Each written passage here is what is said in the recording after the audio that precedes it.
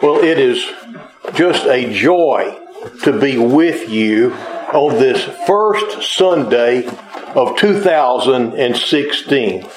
It's just a brand new year, just right in front of us now. And I think that it's a good time to remember some things. Now, you had your hymnal open earlier to Psalm 103.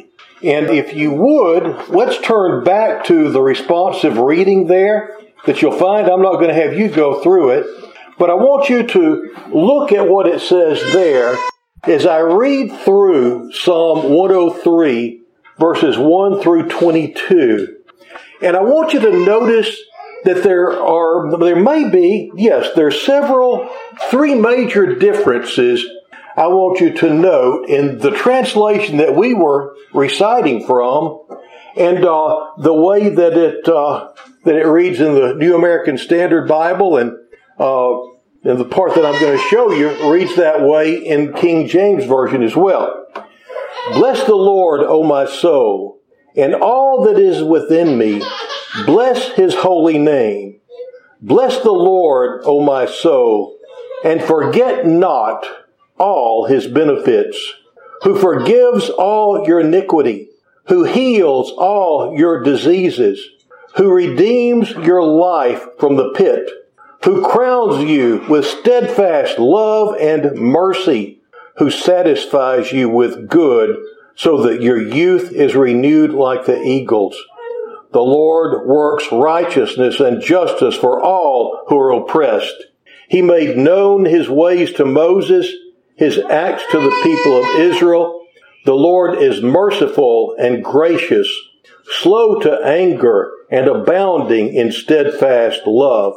He will not always chide, nor will He keep His anger forever. He does not deal with us according to our sins, nor repay us according to our iniquities.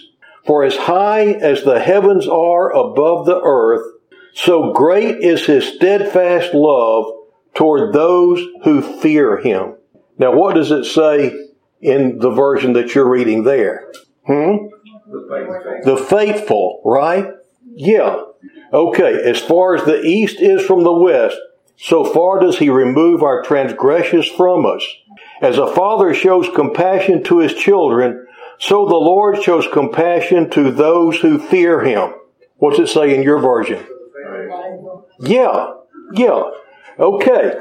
For He knows our frame. And I'm just going to stop there. There's another time there's that change that's taken place. And that change in our hymnal and the moving away from the fear of the Lord ties in with what I was talking about last week when we were talking about denying the power of the Lord, having a form of godliness but denying its power. Because we as a denomination, we as a nation have been drifting away from the power of God that is available to us. We are gradually just going further and further away from the Lord. And here we start to see some of that change. My son and I were talking this past week, and in fact, he's going to be mentioning this. If you look at the Apostles' Creed, they have tweaked it through the years and left things out because some people seem to think that we are, as human beings and we as Christians, are somehow evolving. And interestingly, they think that as we evolve, we need God less and less. And it's just the opposite. We're not evolving. Look around us. Look at the world today. We're not getting better and better. We're the same as we were back whenever David was on the throne in Israel. We're the same today as we were back then. And we're prone to commit the same sins. We have a lot more technology, but we don't have a lot better ways and character.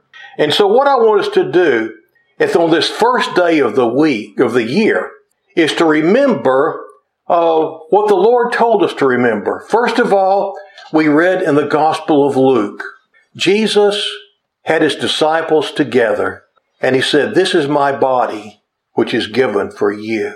And this is my blood, which is shed for you and for many, for the forgiveness of sins."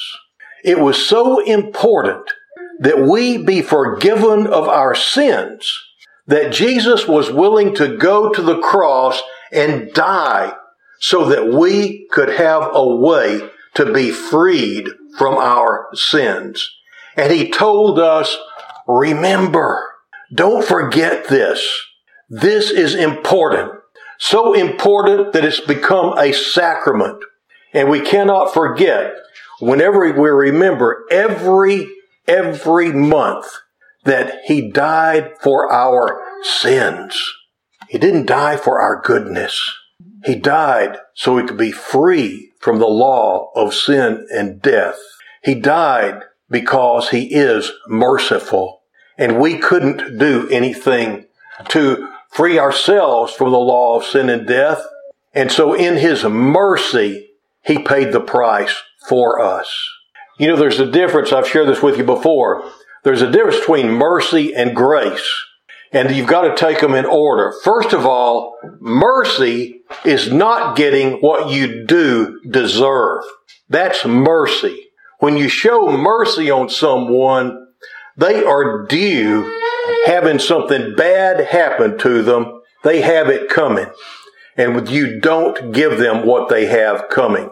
And you have the right to mete it out to them. That's mercy, when you don't give someone what they do have coming. Grace is when you get what you don't deserve. That's grace. Now today, we live in a time when people are wanting to throw mercy out the window and keep the grace. If you don't need mercy, you don't need grace. Grace is whatever you're offered eternal life, and you're given eternal life that you didn't deserve. Mercy is whatever you're not struck by lightning or squashed by a piano falling or something because of what you've done. Do you see the difference? And you see how you need the one. You can't have one without the other. And if there is mercy, then that means that some offense has been committed and that God has the right to smack you for it. Do you see that? We're in that place. And yet, in his mercy, he does not give us what we deserve. And it all took place at Calvary. That's where love, mercy, and grace just all came together right there in Jesus Christ.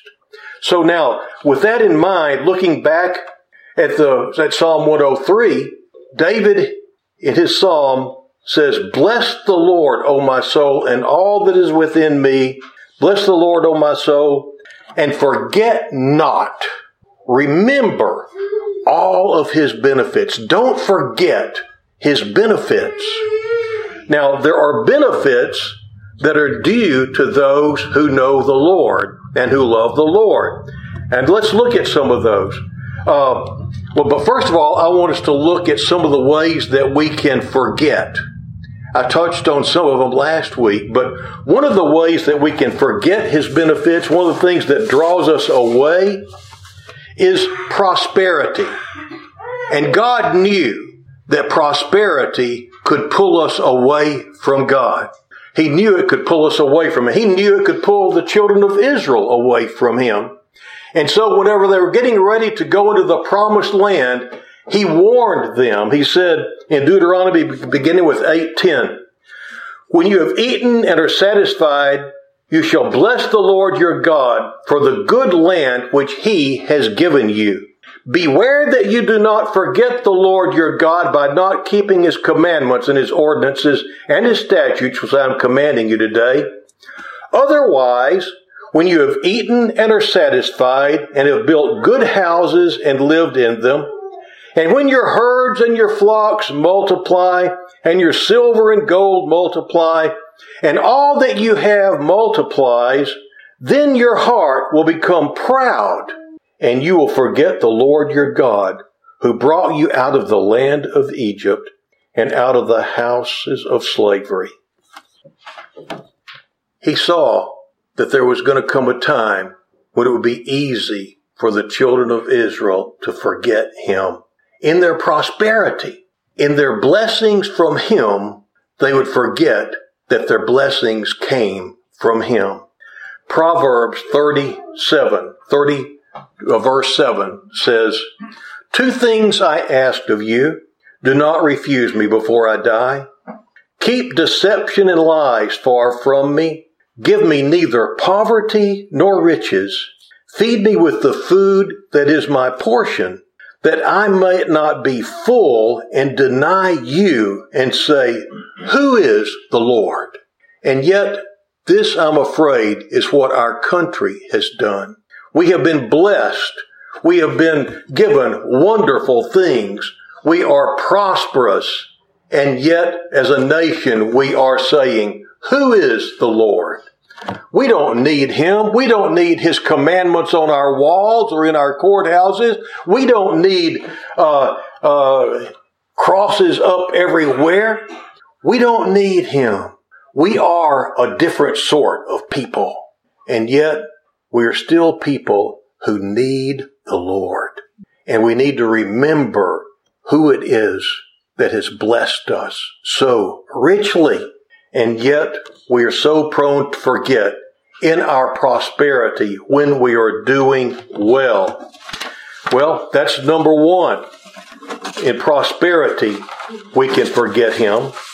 And then also in sin, we can forget him. And I'm afraid that this happens far, far too often. I mentioned this last week. Maybe you came to know Jesus as Lord and Savior, and you were washed and cleansed, and you were walking with him, and he was so close, and then there was some temptation, and you gave into it without even thinking about it. Oh God, forgive me. And you get things right with him, and you start walking with him again. And then the same temptation, oops, messed up again. Oh God, forgive me. Start walking with the booth again. And maybe this time you even inch a little closer to where, oops, you'll fall into that temptation again. And then the next thing you know, what you're saying is what I have actually heard people say this.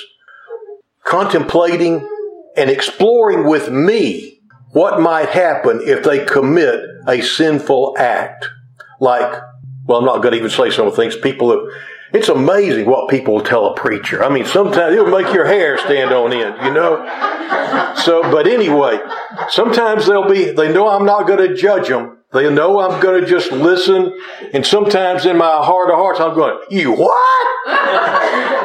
But the thing is, so many times I've heard people say, we've had to explore this, but God will forgive me if I do this, you know. If I take this money from this guy for doing this, God will forgive me. If I do this, God will forgive me. And the thing is, you can get to the place where you say, well, God will forgive me, so I'll do it and I'll confess it and get forgiveness and then I'll take it from there. Well, after a while, you get to where you don't even think about God. You just do it. And you're so far from him that in your heart of hearts, you don't even know if he's real anymore. It is so easy to get there, folks. And I'm afraid that a lot of people in our nation knew him at one time, and they have drifted so far from him now, they don't even know if he's real. And there's this presumptuousness, a presuming on God's forgiveness, and they forget that we are, what I brought out we see there's no fear of God anymore. That's one of the things that's missing from our nation today is a fear of God. It's one of the things that's missing from our denomination today is a fear of God. Remember what the hymn says, 'twas grace that taught my heart to feel all good inside? No. 'Twas grace that taught my heart to fear, and then grace my fears relieved. How precious, did that grace appear, the hour I first believed. We need His grace, no doubt about it. But there was a time in our country when God-fearing was an accolade. If you spoke of someone as being a God-fearing man, that was someone you could trust, or a God-fearing woman. They were a person you knew they were going to be trustworthy because they knew they were going to be accountable to God for their actions, and they knew that they were going to one day stand before Him and have to give account for what they had done. And they wanted to keep their accounts short with Him, and so they feared Him. In fact, Jesus tells us, I want to give you the two places it says it. In Matthew 10:28, and do not fear those who kill the body, but cannot kill the soul. Rather fear Him who can destroy both soul and body in hell. That's in Matthew 10:28. And then in Luke 12:24, I tell you, my friends, do not fear those who kill the body, and after that have nothing more that they can do. But I will warn you whom to fear. Him who, after he is killed, has authority to cast into hell. Yes, I tell you, fear him. And no matter what translation you read, they can't take fear out of that particular spot. It's going to say fear every time. And do you know who Jesus is talking about there? I used to think that somehow he was talking about the devil. But you know what? The devil cannot destroy your soul. The devil cannot cast your soul and body into hell. There is one who can, and that is our Lord and Savior Jesus Christ. It is He who holds the keys of hell and death. It is He who is going to stand as the righteous judge one day. It is He before whom we will come and be separated like sheep and goats. It is He who will separate the tares from the wheat. It is He whom we should fear.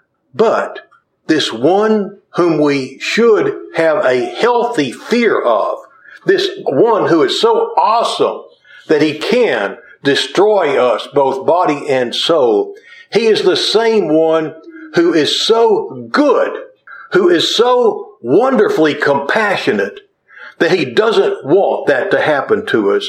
In fact, Peter says that the Lord is not slack concerning His promise to come back and get rid of all that's bad in this world, but long-suffering, not desiring that any should perish, but all should come to repentance. All of us would turn around and quit running from Him and instead come to Him. And those of us who have done that, there are benefits to being in His kingdom. And those are outlined right here, and I'm going to just name them quickly before you. But I've left off a couple other things. So I've got other things that can drift us away from God. Another is busyness. You can even get so busy doing God's work that you can forget God. And I've known people that have done that. You can also wind up in adverse circumstances. You can wind up with, and I've been there, where just one wave after another of bad stuff has just come upon me to where I'm just numb from pain because you can only hurt so much. I've been there. You can have adverse circumstances begin to cause you to question, is God really there? I remember one time I'd gotten to that place to where I was wondering if everything had gone wrong. Everything. Financially, physically, I had just everything had gone wrong. And I was hurting every possible way that you could hurt. And I'll just tell you, I'm not going to tell you the whole story. I'll tell you the whole story some other time.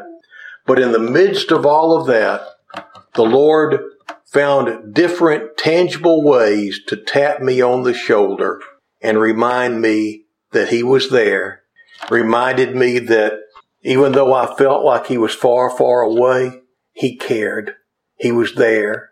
He cared for me. Number two, not only did He care, He was able to do something to help me. And not only was He able And this is, we deny the power thereof. There's some people that want to say that there's nothing. He just set this ball spinning. He's not involved in this world anymore. It's like he has electively stepped back and doesn't get involved in this world anymore. And so in practicality, he's not able to do anything. And yet in Scripture and in life, you find that he is able. And not only is he able, more than that, he is willing. He is willing to help you with whatever is going on in your life. With those in mind, look at forgetting all his benefits, who forgives all your iniquity. Some people think that some of the things that they've committed are so bad that God can't forgive them. There's not a thing that you can't be washed and cleansed from for the power of the blood of Jesus. Who heals all your diseases. Some of you have been fighting things in your own personal life, physically. I want to encourage you, if you're ill, if you have a disease, bring it before the Lord this year. So if you feel like you need His forgiveness, if you need healing, who redeems your life from the pit. If you feel like yes, He redeems you from the law of sin and death and hell. But sometimes you can feel like your life is just being sucked into a pit. Sometimes you can feel like you've just dug a hole so deep that the only thing you can do now is just fall further down. Whenever you get to a place like that, that's where the Lord can redeem you. He can take mistakes that you've made, things that have gone wrong. He can take those and redeem them and turn that which was headed the wrong way into something that brings glory to Him and benefit to you. I can remember whenever I first came to know the Lord and I'd done so many wrong things. I felt like I just lost and wasted so much of my life not living for Him. And I said, Lord, I just feel like I've lost so much time. He said, Joel, be quiet. It's not lost time. It's time when you were lost. And He has redeemed my past. He can redeem your past. Even though you might have been headed for the pit, now then, you're redeemed. And everything that's happened in your past, He can use to help other people and to make a difference for the good in your life today. Who crowns you with steadfast love and mercy. Some of you just don't feel loved. Some of you feel just unloved and unlovely and unlovable. And you know that's right where the Lord finds you and where He begins to love you into the person that He created you to be, who satisfies you with good. I pray these things for you in this new year.